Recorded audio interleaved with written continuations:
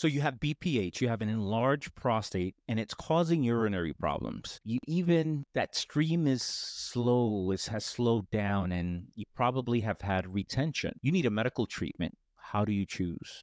There's so many medical treatments out there to treat BPH. Today, we're talking to an expert, Dr. Dan Gralnek, a urologist at University of Wisconsin Health, where he is the director of the HoLEP program. HoLEP is a medical treatment, yet another, to open up the prostate for men to urinate better. Our conversation with Dr. Gralnek was on HoLEP and its benefits. What is HoLEP? How does this procedure help men urinate better? What are the side effects? And how does it compare to other procedures like simple prostatectomy and TURP and green light laser and so forth? So my conversation with Dr. Dan Gralnek from the University of Wisconsin on BPH and the HoLEP procedure. Let's go. Welcome to the Dr. Gio podcast. I am your host, Dr. Gio, where it is my intention and my goal to help you with your prostate health and how to live better with age. We have Dan from University of Wisconsin, Dan Gralnek. Dr. Gralnek, thank you so much for being on. Is what, 7 o'clock, 7:13 out there by you? 8:13, but yeah. Oh, only 1 year, right? Time save life. So it's not that early for you. So before I hit record, we were talking for about 30 minutes. So I didn't realize it was much later than I had anticipated. So hopefully we get you out and back with your family soon. But thank you for being on. And you don't know me, I don't know you. We started to get to know each other prior to the recording, and what a great match. It sometimes worked that way. I just looked at the UW website for another practitioner for another referral, and I saw your name and BPH expert HoLEP came up. I was like, that's the guy. I'm going to what do I have to lose? I don't know anyone in New York that does HoLEP. In fact, I don't think anyone in New York does HoLEP. So I'm glad you agreed to be on. So thank you so much. Oh, it's my pleasure. I'm really excited to share everything that we can about this, Gio. All right, Dan. So I lost count as to how many medical treatments there are for BPH in this day. I just lost count. And every time I turn, there's something new, even in our department, right? So Chris Kelly, I had him on, does aqua ablation. I learned about aqua ablation only like about a year ago. I don't think even Chris, I think he just started maybe a year or two ago doing aqua ablation. I was like, wow, yet another treatment for BPH. Of course, they've done green light laser therapy. Of course, the gold standard is TURP. Everything's compared to TURP. Urolift, Resume, simple prostatectomy, which one of my colleagues does, and I referred a patient to him, and he said, and when my patient came back, he said, well, he did a prostatectomy on me. It's like, it doesn't make sense. What do you mean he did a prostatectomy? Yeah, he did a prostatectomy. I learned from James Weissock. No, I did a simple prostatectomy. I didn't even know about this treatment. It's done in my department. There's just so many treatments. So let's start with this. What is your approach when somebody comes in and, with urinary symptoms of, in this case, a male, anywhere above 50, let's say maybe 62 years old, pulling that number a little bit out of the air, although most men with BPH are older. And they come to your office and you're trying to evaluate, does this guy have BPH that's causing the urinary symptoms? We say that because, as Bilal Shahtai from Cornell would say, you blame the organ you have. I feel like, and we spoke about this before I hit record, that oftentimes they're given prostate drugs and 5-ARIs inhibitors, things like Proscar, finasteride, or dutasteride. And I don't get the sense that is a prostate problem. I get the sense that it might be an overactive bladder problem or something else. But they're given, they're prescribed one of these drugs. So what is your approach to determine, you take them through your process and it's like, yep, it's BPH, or what, it's not BPH, let's try something else? I think that's a great question. And I think it's a really interesting one in that a lot of times we think that the BPH itself causing some obstruction, the bladder has to work harder. And so most of the symptoms may be bladder related, which is more of a domino effect of the primary issue. But if they're doing well, then, treatment for the bladder itself may be a reasonable first step for some people. Mm-hmm. And I think that historically it was, you either had to live with it or have a catheter, or there was a TURP or an open surgery, and people wanted some other option. And that's really when medication started in I think it was the 70s, maybe the early 80s. And I think that if you said to somebody, I could give you a single pill, or you could have one of these surgeries that you've heard about that are, bloody and people are in the hospital for a long time, they're always going to pick the pill. However, most of the pills like tamsulosin and some of the alpha blockers, they have a very short half-life. And if you aren't taking them for a couple of days, you'll suddenly have all the symptoms come right back. And so it's a lifetime of medication. It's not just a pill.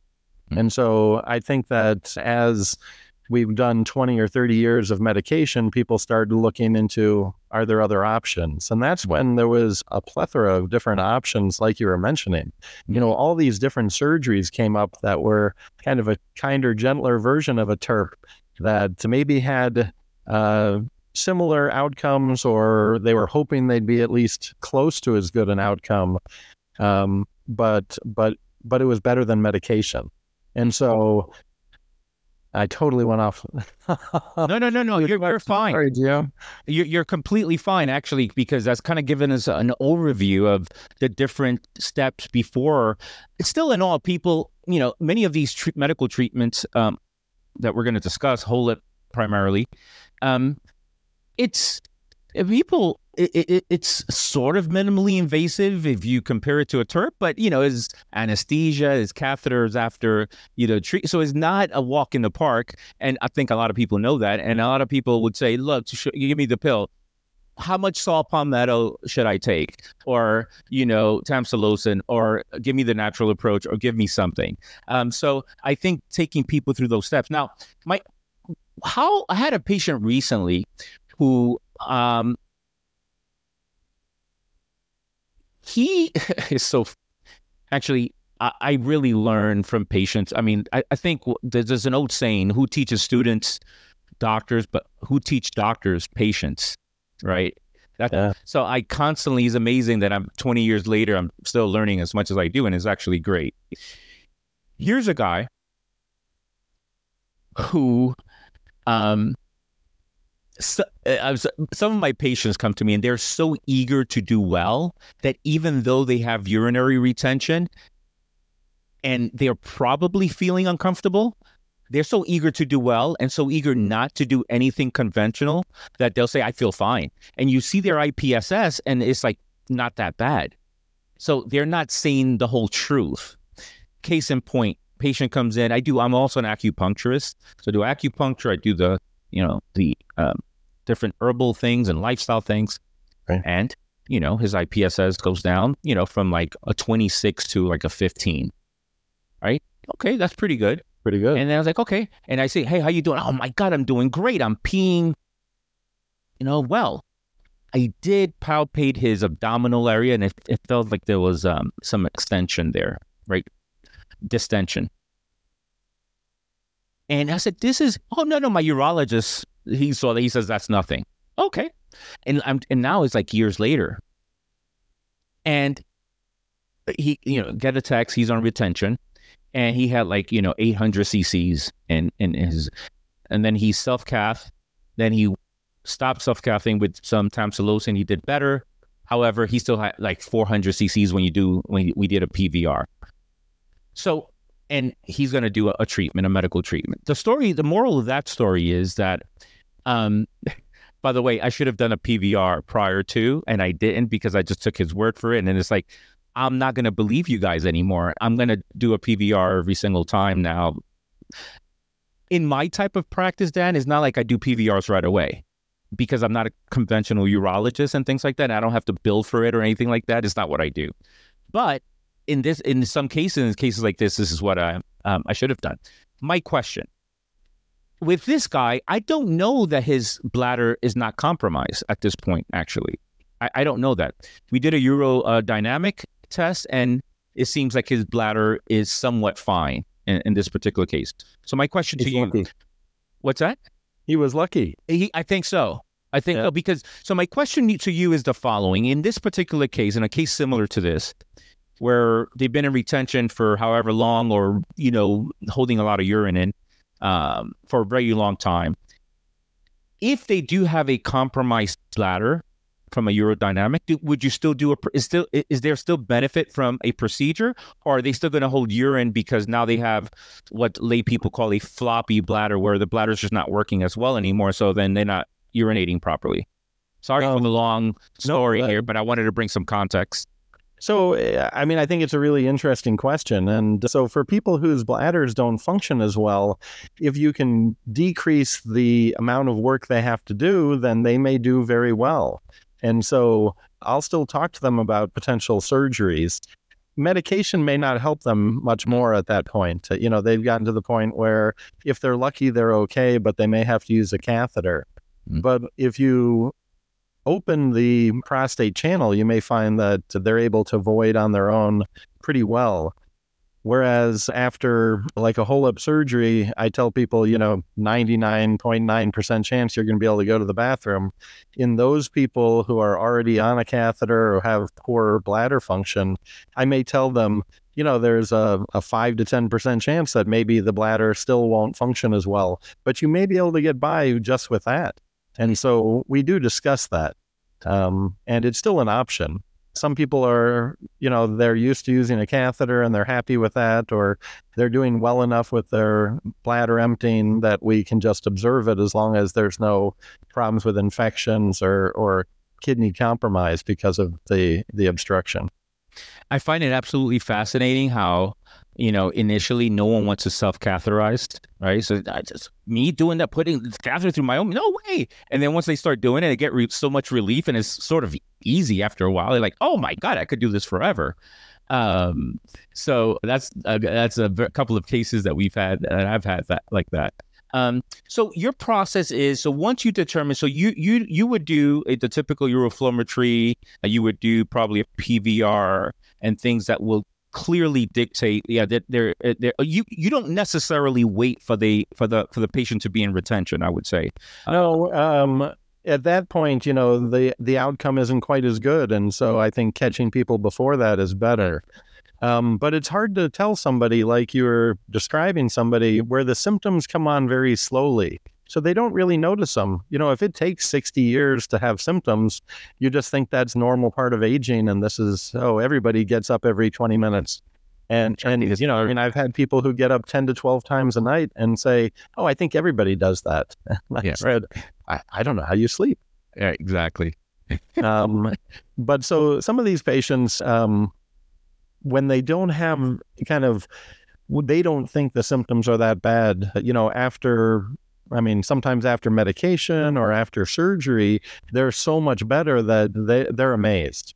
Like you said, having somebody go from an IPSS of 22 to 15 with acupuncture, they're going to be thrilled with you.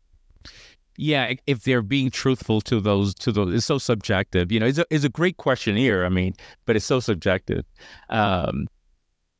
So then, do you ever do a urodynamic? And for the listener, urodynamic is a test that it requires a bit more, but it can tell you the health of your bladder. And if the listener has been listening for a while, we've had these discussions with Dr. Shuktai and Dr. Kelly in the past, so you can look at those episodes. When would you, if at all, let me ask the question, order or do a urodynamic test?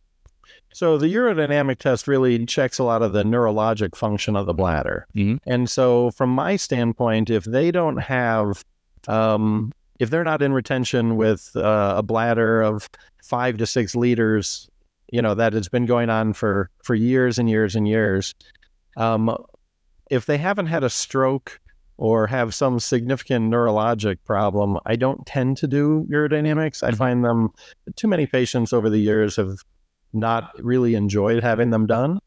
And so I don't Explain what goes into it, just for those that have no idea what that is. So it's really kind of three different parts. There's a small catheter that they put in the penis to measure the pressure inside the bladder. There's a small balloon catheter that they put in the rectum to measure kind of abdominal pressure. And then there's usually kind of patches. We've gotten away from needles to measure the sphincter muscle. And, where are those patches attached to? They're usually close to the perineum, sort of near the bottom of the scrotum, sort of that area the patches are. And then they'll fill the bladder through one of the catheters, and, they'll ask the patient when they start to feel like they can tell they're getting full, or would they be running to the bathroom, or this is as much as they can take. And then they have them try and urinate. And they do have a video version of it. And some people really don't, it's hard to urinate while somebody's staring at you. I think some patients have not loved it. So exactly. I tend not to use it because I see a lot of my patients over and over again. And so it's a hard conversation to have with them of, why did you need that test?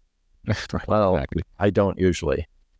So then you would, at times, depending on the scenario, you would recommend, it depends on the case. I know that's what you're going to say, but will you go right into some of the meds like tamsulosin, or say, look, I think you need a procedure? How do you determine what severity of situation do you go by that the patient either tells you, or some sort of objective reading that you say, look, I think you need a procedure? Well, a lot of times they've been on medication by the time they even get to me. And so that's a little bit different. Whereas kind of on the front lines, then people are having that conversation in the first place. But I think that, a trial of medication is reasonable. But then I think that somebody needs to say, okay, we know that the medication has helped, and that may help for a long time, but be aware that you are required to stay on this medication long term to continue to have this improvement. And so I think that's a different conversation than, hey, would you like a pill or surgery? And so usually I'll talk to them more about kind of what their symptoms are and how much it bothers them. I don't have any problem with trying different medications. Most of the time there's not a time frame that someone has to have a treatment by. And so I think that it's more of a conversation with the patient that I enjoy having, saying, okay, well, we can try medication. Pelvic floor physical therapy, certainly in some patients who have a lot of urgency or other symptoms, has been proven to be worthwhile. But then talking to them seriously about, what different procedures there are and the side effects and what's your goal? Excellent. So now we know they need surgery, and you're going to recommend HoLEP. So do you ever recommend anything that's not HoLEP? I'm just curious. So a lot of people listening will say, these doctors, they always, if you have a hammer, everything looks like a nail. They're going to recommend exactly what they do. In the prostate cancer world, obviously, most people would say at least two options, so radiation, and they go see the radiation oncologist. I don't foresee that happening in the people who, the physicians who specialize in BPH. Well, you have UroLift. I don't do it, but that's an option. Or you have this. I don't do it. That's it. Do you ever recommend something else? So I taught myself how to do the HoLEP in about 2017.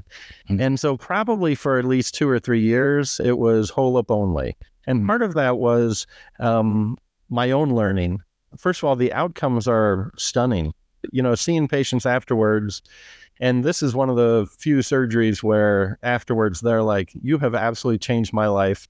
I'll never need medication or any other surgery. It has the best longevity of any option. And so that was really kind of impressive to me. And so that's part of the discussion I have with some people. If you're 50 and you have pretty significant symptoms and you end up having a large prostate, struggling along for many years, taking medications or all these other treatments are options. But for some people, they're like, you know what, if you could fix it so I never have to worry about it, then I'd like the HoLEP. But in the last couple of years, I've really started to say, is that always the right answer? And so I've gotten into doing several of the other options. I think that there's a place for the true minimally invasive, the Resume, the Urolift, the new iTind type treatments, especially if I can do them in the office. And that's currently what I'm trying to look into.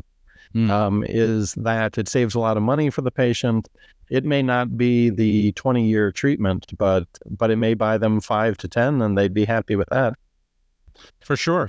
What's iTind? So iTind it's a temporary implantable nitinol basket that basically is put inside the prostate, and it is opened. Just in the office, it's put in with a scope, and it stays in for 5 to 7 days. And then it's taken out in the office. And the theory is that it remolds the shape of the internal part of the prostate and may help with urinary flow. And so some of the data that I've read has been quite good. And so currently I'm trying to get that to be available at Wisconsin. Well, good luck with that. I always say I learned something every day. Just when you think you heard it, I don't think I knew anything about iTind or either at the AUA meetings or from colleagues. So there you go. There you go. Something new.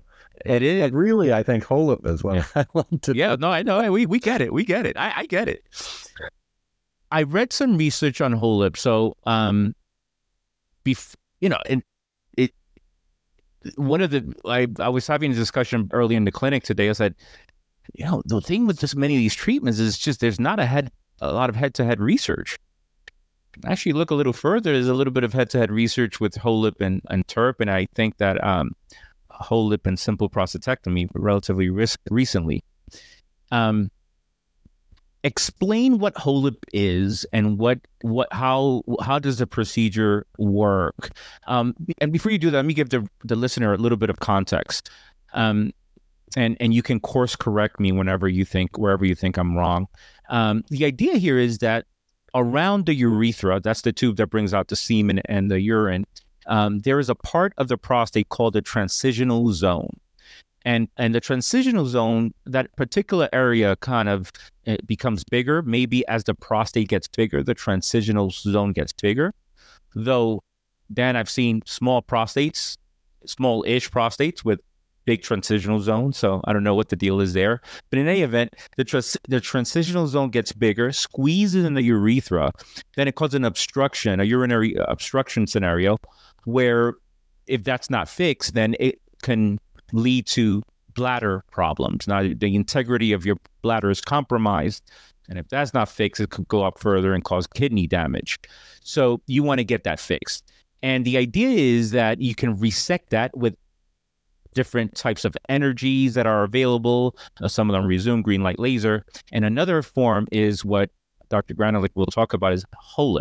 And HoLEP is actually I'm pretty familiar with other energies. I'm not familiar with HoLEP. So what is HoLEP and how do you open up the prostate with that approach? So the HoLEP stands for holmium laser enucleation of the prostate. And so it's a holmium laser, and we've been using them in urology, especially for stones, for probably 25 to 30 years now. And around 2000, people started using lasers to heat up the inside part of the prostate, hoping that it would then sort of necrose or, it would shrink and make the opening bigger, basically.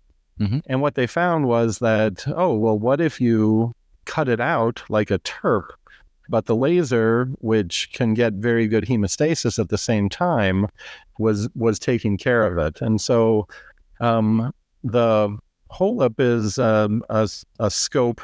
So with the cystoscope, we look inside, and inside the prostate, you can use the laser to cut through the center part, the transitional zone of the prostate. And if you imagine it's sort of like an orange, the fruit can separate from the rind very nicely with the laser. And so you can go in and remove a significant amount of the prostate and open that channel wide up. And by removing so much of it, it's better longevity than TURP, and it has been compared extensively to a lot of different surgeries. But the laser does a really nice job of separating the tissue as well as getting hemostasis, especially with some of the newer versions of the laser. It's even better at hemostasis. And so I can actually do, a pretty large prostate and send a patient home the same day. And we have done a lot of testing with sending them home even without a catheter the same day. And surprisingly, it's not a painful operation at all afterwards. I haven't done somebody wide awake. We've done them certainly with spinal, but I've never done anything more aggressive than that. But afterwards, they don't really have pain. And so by opening the channel through the middle of the prostate so wide, they'll have a stream that's very, very strong. And then the bladder has a chance to recombobulate itself, basically, after working so hard for so many years. Are you also removing part of the bladder neck or the bladder neck? Yes, we are definitely removing the bladder neck. Where the bladder and the prostate come together, that is excised as well. Yeah. And what makes it, because when you look at some of these other treatments, it's a very similar approach. They use a different type of energy source, similar approach, and they're all trying to do the same thing. Open up the prostate, open up that area, remove the bladder neck. What from this technology makes it so much different than green light laser or Resume or any of these other than the energy source? So those different treatments, they really tend to work. Especially the green light and TURP and other things like that. It works from the center of the urethra out, and people don't go as deep as you end up going to the capsule with either a simple prostatectomy or the HoLEP, the laser itself. And so really the simple prostatectomy and the HoLEP are very similar. One just is able to do it with a scope and the other kind of with an incision into the bladder or around the prostate. Interesting. Okay. And so some of the things that if I am thinking of, all these options, right? What there's a book called The Paradox of Options or something like that, which is like, really, we don't want that many options. Just tell me what to do kind of thing, right? But, they're out there. And one is looking in the internet and they're saying, well, I'm more confused. So some of the things that you already mentioned, a couple of things are like, wow. So they go home same day. That's a plus. Okay. You've already tried. Now, I don't know that many of your colleagues would do this, but you, since you do so many of these, have had patients who go home without a catheter. That's a big deal. I don't think that in any other procedure you can do that, right? They're trying it with some other ones because we've been successful with this. And, it's probably, I would guess 75 to 85% successful in the right people. Just, and we look at them after surgery to make sure everything looks okay. As somebody who's already had a stroke, I may not do that. Some people are very happy to say, I'd really just rather have a catheter for a day and not have a chance to have a catheter put back in while I'm awake after surgery. And so that has limited some of my excitement for it. But I do discuss this with a lot of patients about potentially taking out the catheter if everything looks good same day and seeing how you do. And so it's a big plus. When most of the pain is from the catheter itself, it's been nice to offer that. The other component that people look at is blood loss. So with TURPs, there's more blood loss and so forth. What is it like with HoLEP? The laser does such a nice job with hemostasis that's not a problem. And I think that's one of the other differences is that, if you use the orange analogy, with the TURP, they're basically cutting through the fruit and you have juice flying everywhere. And they try and get somewhere close to the peel, but they really, really don't get there. With the HoLEP, we sort of start at the peel and we're able to remove the fruit intact entirely. And so we don't get into a lot of those blood vessels. I see. And so it's much less bloody. And Maybe I'm I at the missed it. point where we can take care of people on blood thinners with HoLEP, Oh, wow. whereas I Okay. never consider that for a TERP. Fascinating. Maybe I missed it. So the scope goes in through the urethra. How do you Yep. go from the prostate in rather than inside out? I guess that's the question. If you're coming in, what is the part that does the resection with this energy source, and where's that part coming in through? I guess that's the question. So the camera has different openings, and one of them is putting fluid in, and one is allowing the laser to be put in with the same camera. And so I'm looking at the spot, and I have control of the laser itself. And so the laser will sort of cut through the urethra itself, and then actually it sort of separates the tissue. It sort of creates it's kind of like a bubble of water that sort of separates between the peel and the fruit itself to show you the plane. And so it's relatively nice to be able to follow this area, and then you can remove the entire inner part of the prostate. And then the urethra just reheals around that area. But so we usually remove the prostate in 1 or 2 pieces into the bladder. And then the last part of the surgery is we take the laser out and we put in something called a morcellator, which is a fancy suction grinder. And we pull out all the pieces of the prostate, which then get looked at, and evaluated for cancer or other things like that. Excellent. And so that's one of the advantages of the HoLEP. Sorry, Jim? Excellent. That was my next question. Can you take some of the tissue and evaluate it for prostate cancer? That's great. I think the pathologist yells at us because we send so much tissue, so sometimes they're not so happy with us.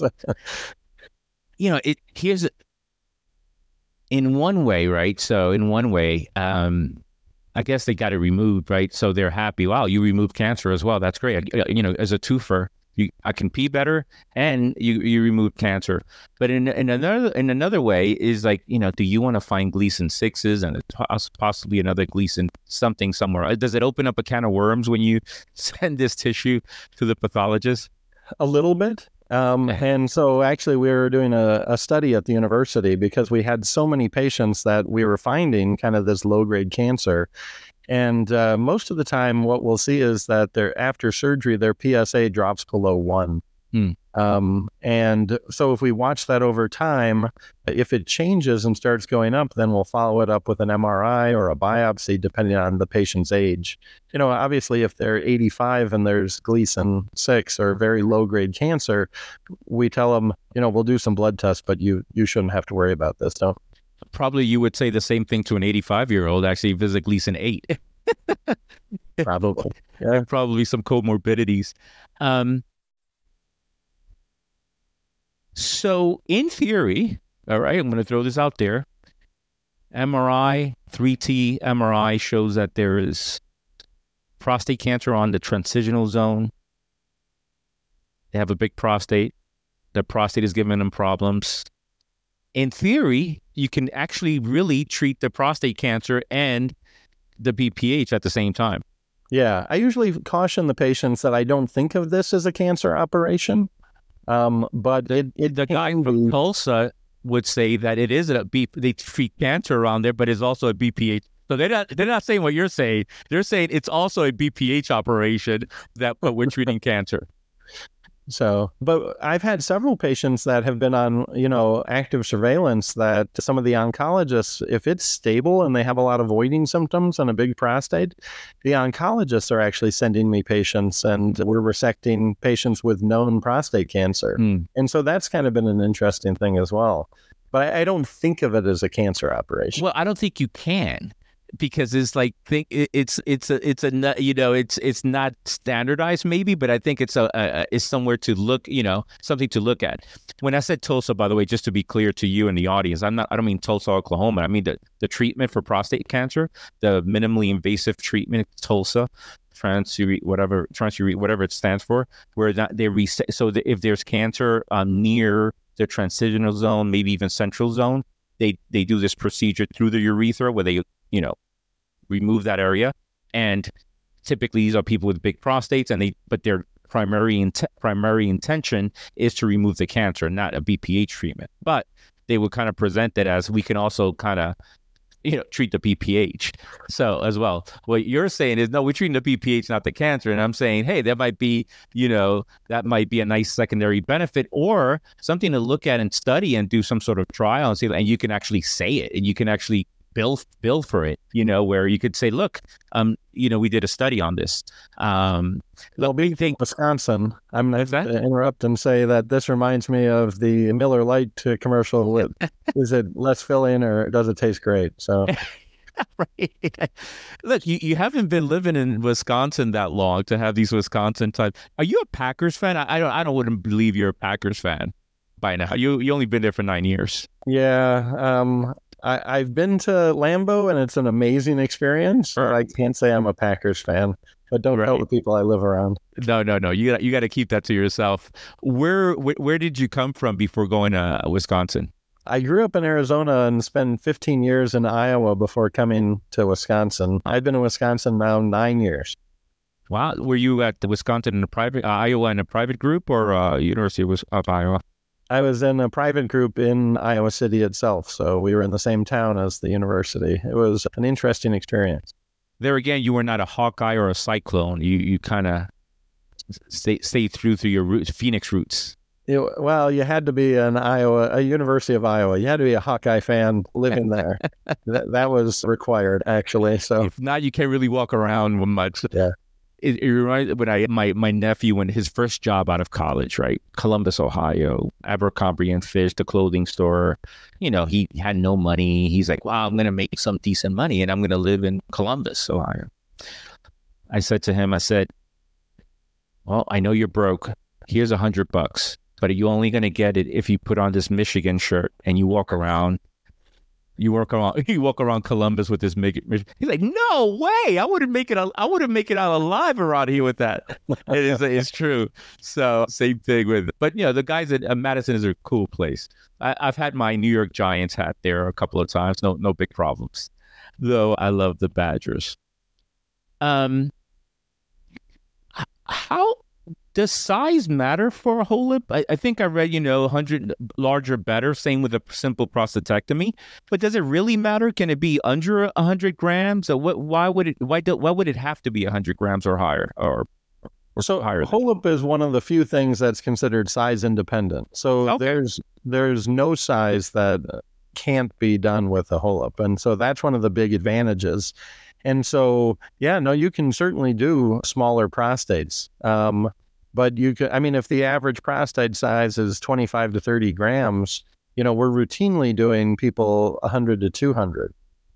But we do a lot of people in the 50s, 60s, 80s, because the outcome is excellent. Mm-hmm. When you say the outcome is excellent, what exactly do you mean? And so when I look at the different, metrics is to determine what's excellent results, I'm thinking, okay, how long does it take for a recurrence to occur where they need another procedure, whether another HoLEP or something else? In urinary incontinence problems that occur with many of these procedures, and any sexual problems that can occur. So I'll start with the first one, or with the last one. Those sexual problems, it will not affect erections at all. Getting medication, getting off of some of the medications that people use for BPH. Some patients will actually have improved erections after that, getting off of those medications. But it definitely affects ejaculation in a majority of cases. There is a technique that can be done that is more likely to preserve ejaculation, but I don't do it routinely. Because then I can't tell them how long it'll last. Whereas we know that HoLEP will last 20 plus years with 99% success. 20 plus years. That's the 5-year to 10-year rate with most other procedures are not nearly as good. Right. And that's really kind of one of the big selling points from my standpoint, is that by removing so much of the tissue, you sort of don't give it a nidus for it to start growing again. Whereas with the TURP, there's always a little bit of tissue. With the green light, there's a significant amount of tissue that's still in there that then regrows. And it has sort of a starting point. With the HoLEP, it really doesn't. And so most of these patients will say, oh my gosh, I can power wash my driveway with my stream. It's amazing. I empty the bladder, quickly and easily. I'm able to sleep through the night. I can drive 6 to 8 hours before I have to stop.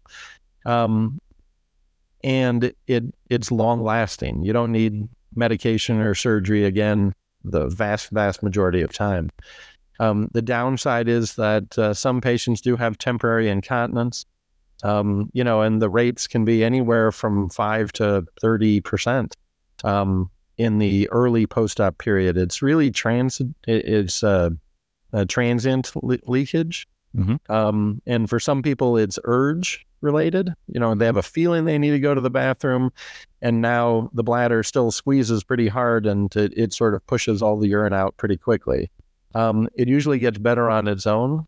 Pelvic floor physical therapy definitely can help. And so some people talk about doing that ahead of time. Yep. If they have a lot of urgency, sometimes we'll put in Botox at the same time.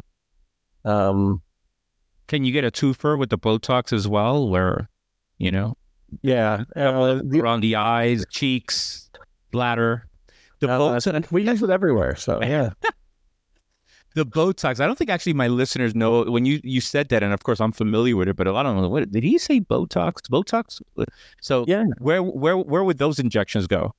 So Botox it's a muscle paralyzer basically. Yeah. And so it can be used inside the bladder. And if it's put in for a lot of people, it gets rid of their urgency or frequent urination. And so Botox in the bladder has been used a lot in overactive bladder, and more commonly in females where they have, no obstruction. And so there was always some hesitancy with men because of the prostate. But at the same time, as a HoLEP, you're opening that channel. And so we can take advantage, and that sort of buys them the time for the transient incontinence for some people. And so people who have severe urge incontinence, when they come in to see me with voiding symptoms, then we discuss whether Botox might be an option at the same time. I help patients prior to prostatectomy for prostate cancer. I have this integrated pre-surgery program that involves numerous things nutritionally, some supplements to take, others to not take, and pelvic floor exercises. I do think that, and again, anecdotal, but there's some research written in the UK that pre-Kegel exercises, and I have a whole protocol called Kegels on steroids with a few other things. But the bottom line is strengthening that external urethral sphincter prior to. I think there's benefit there. So I would think that it would be benefit there for patients undergoing HoLEP as well. They go to a right therapist. Absolutely. I think that in men, that muscle is so weak because as we get older, the prostate basically makes it so it doesn't have to do that much work. That's right. And so it's very, very weak in men. And so I think that it's a very helpful thing. We use it for so much now that we need more pelvic floor physical therapists. So I hear you with HoLEP, and it's like, oh man, where do I sign? This is it. I mean, less blood loss, if my pelvic sphincter muscles are strong enough, probably very little time with incontinence, keep my erections. I don't really care to ejaculate because I don't, care to have, and it would not affect their orgasm or their feeling of an orgasm. So that's fine. It's like, where do I, 20 years? You're going to give me 20 years from these? Where do I sign? What are the side effects, not only that is published, because sometimes I see things published, I'm like, my God, I've seen 1,000 of these cases. I just don't see these side effects because they give you a whole laundry list. What are the side effects that can really happen that you've seen that can interfere with a patient's quality of life? I think the main one is the incontinence. There's probably 1 or 2% that it'll last 6 months or more. And those patients, and there's treatment options available. But to me, that's probably the biggest complaint I get. Usually, the patients are usually very, very happy with the outcome. And like, they don't even want to come back. They're like, why would I need to come back to see you? And I said, well, we're doing research, so please come back and fill out this form. Exactly. But well, they still have a prostate. They're still vulnerable for things like prostate cancer. They still have a lot of their prostate, right? What do they have? Like maybe still depends on the size of the prostate, but 50% of their prostate or less? I would tell you that it's probably closer to 20. I think that in the when we do a HoLEP, we're taking out, I would guess, between 65 and 80% of the prostate tissue itself. And so it's very different. And one of the fun things that we've been doing is seeing some of the MRIs on people who've had a HoLEP. And then, if their PSA is up or something else, someone gets an MRI. And when we knew that somebody had a prostate of 180 grams, and we get out 150, and then they get an MRI, and the prostate is measured at 9 cc's, which is probably an overestimation. Right. A 9 cc. Did we just test a 3-year-old or? Right. So, yeah. Wow. That's it's, the cynic would say, can I do this prophylactically? How can I get this done, prophylactically? I mean, it sounds like a win-win. Less likelihood of having prostate cancer, kind of tongue-in-cheek, actually, a little bit, because guys with high risk, with family history of prostate cancer, right? So some of these guys want their prostates removed, actually. Yes. Yeah, certainly. So this sounds like a reasonable approach that somebody would want to try to explore. I know you won't do it for prophylactic reasons. I don't think anyone in the U.S., but I'm sure somewhere, someone around anywhere in the world would. I remember the HIFU days. Oh, sure. We still in the HIFU days, but I'm talking 20 years ago. They're going overseas. It's like everybody got HIFU. Yeah. Mexico, everybody got HIFU. No, doesn't matter what kind of cancer they had. It was like really a disaster. Some guys forget about it. I was scratching my head. I was a young, natural doctor in a conventional world. And I was like, this doesn't seem right to me, but okay, maybe I don't know.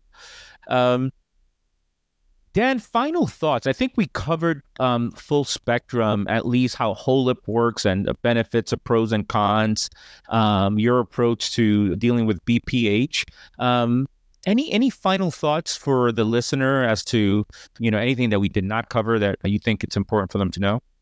I guess I would say, one of the reasons that there's very few people in New York that are doing this, maybe nobody. Nobody. Yes. It has a reputation of being incredibly difficult to learn.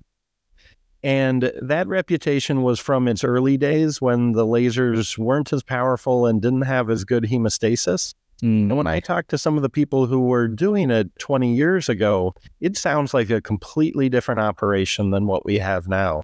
The vision is really good, and so we can see the plane we want to see. And so an advancement in the technology has made it so that I think this is a very learnable procedure. And the problem was there were only a few people doing it in the country. And they would teach, one person every 2 years. And so it wasn't expanding rapidly. And that's why you're not seeing a lot of people doing it. But I think in the last 5 years, the technology has made it so that it's a lot easier to learn. And so one of the joys that I have at the university is teaching my trainees how to do it. And now they're going out into practice and they're doing it. And, occasionally someone will come in and they'll watch and they'll say, I think I could do this. And, usually we'll encourage them. It definitely has a learning curve of probably 20 cases but most surgeries have some learning curve in itself. And I think that it just has a reputation of being more difficult than it is currently. Well, 20 cases is not, that's not bad at all, actually. But is it 20 cases for you and you teaching them, or is it 50 cases if somebody else? The reason why I ask is actually you raise a very good point. I ask that question often, actually. I'm glad you raised that point. When I talk to the aqua ablation people, the physicians who do this, one of the things that they talk about is that it does not require a huge learning curve. It's like after 5 cases, you're good to go. So it's easy to learn and so forth. 20 cases does not sound like a whole lot it doesn't sound bad to me, but is that a you situation in your practice or what? No, I think that in 20 cases, people are comfortable. And, some of the companies that have the lasers will, occasionally I'll go out and help somebody and just observe. I like to be there between like case 5 and 20 and sort of give them pointers of, hey, you've got the idea, you need to do a little bit more of this or other things like that. I think that I learned on my own, and I think that there's a number of people that have as well. And it's more of the idea. And once you're able to see everything, it's a lot easier. And so I think that it has this reputation of requiring, years and years of practice, and that's no longer true. Mm-hmm. And so certainly aquablation doesn't have as big a learning curve, but I don't think HoLEP is massive. What would be the choke point other than potential learning curve? Is it way more expensive, the machinery or the equipment than other treatments? No, aquablation is far more expensive equipment-wise than the holmium laser that most people have in their hospital already for stones or other things like that. Mm. And so it's equipment and a willingness. And so what I usually tell people is, you have to learn how to do this, and you have to sort of and try and get a number of cases. You can't do one case every 3 months and hope to learn it. You need to sort of do a number of them, get the idea, sort of learn how to ride the bike, and then put the bike away. You can learn again 6 months later. But if you take 6 months between every time you get on a bike, you're never going to learn it.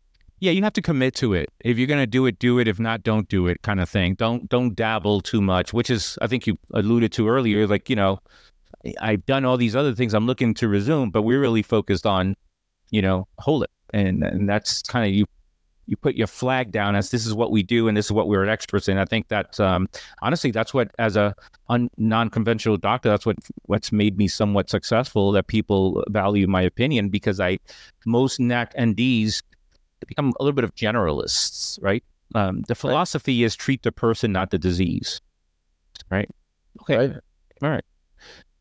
But when I started seeing early on in my career, Lyme disease, cardiovascular, BPH, and I'm like, okay, maybe I'm not that smart. Okay, maybe I'm not that smart. I'm going to focus in this one area, and I want to be really good in this one area, and I want to know everything conventional wise as well in this particular area. I've been in the OR, many times to observe prostatectomies and all kinds of procedures, biopsies in the biopsy room and so forth. So, I chose the road less traveled.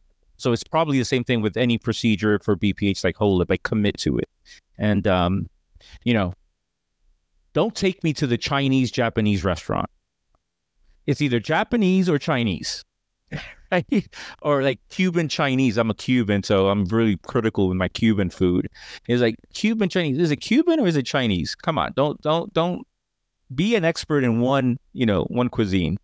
So yeah, thank you for expanding on the learning curve part, because that's a very good point. Any other thoughts as it relates to BPH, and how can people make a decision as to what to do? And hopefully I think we'll see more HoLEP in somewhere in New York, if not at our institution, but I have no control. I'll tell my boss about it. I'll tell my boss that I spoke to you. He may want to hire you, Dan. Are you ready to come to New York? I mean, I would love to come and visit and show someone there how to do it, and then come right back. And then come back to Madison. I love visiting New York, but I'm not ready to live there. Yeah. I don't blame you.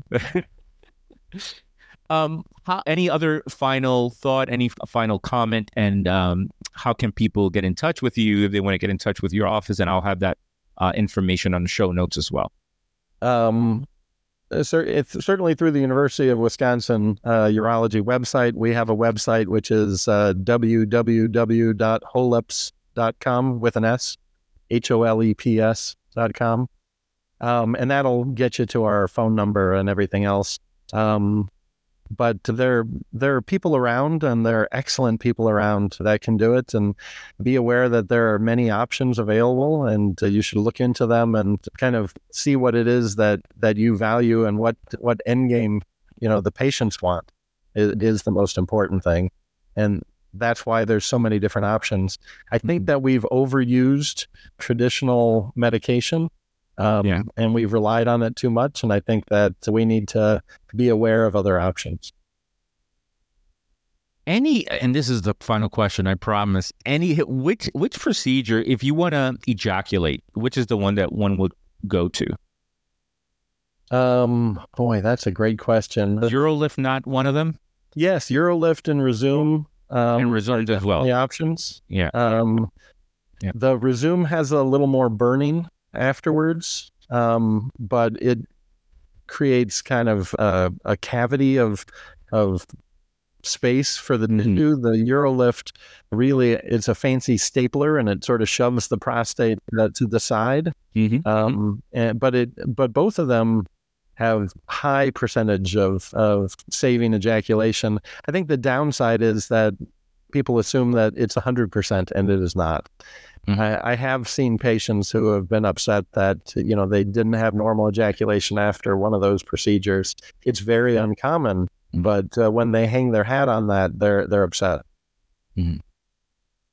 Well, Dan, thanks so much. It's such a pleasure. I'm so excited and happy that I reached out to you. Every now and then it works. I get an email back say, "Hey, sure, I'll be on," and I'm trying to get to the point where the podcast is so popular. It's like, hey, it's an easy situation. It's not there yet, but it's getting there. Very, it's widely received, and the numbers keep going up. So we'll get there. But I want to thank you for being on, and without us knowing each other, and I hope to have you on again when maybe you publish some research on HoLEP and I don't know the amount of percentage of patients that successfully go home without a catheter. That would be really cool and a game changer in the field. So we'll have you. It's been a real pleasure, Gio. I've really enjoyed it, and I'll look forward to talking to you more in the future, and I'll certainly be in touch. Yeah, I look forward to it as well. Thank you so much. Okay, we're signing off. See you next time. Talk to you soon. Our next sponsor partner has a product I use literally every day. I'm talking about AG1. I've been using green powders mixed in drinks for a long time, and it has not always been a great experience, right? The powder clumps up a little bit. It tastes horrible, but you know what? You chug it anyway because it's good for you. AG1 changed the game. In AG1, you have 75 high-quality vitamins, minerals, whole food source ingredients, probiotics, and adaptogens to help you start your day the right way. This special blend of ingredients supports your gut health, your nervous system, your immune system, and energy to help you recover and focus and help you age successfully. To make it easy, AG1 is going to give you a free 1-year supply of immune-supporting vitamin D and 5 free travel packs with your first purchase. All you have to do is visit athleticgreens.com/Dr. Gio. Again, that is athleticgreens.com/Dr. Gio to take ownership of your health and pick up the ultimate daily nutritional insurance.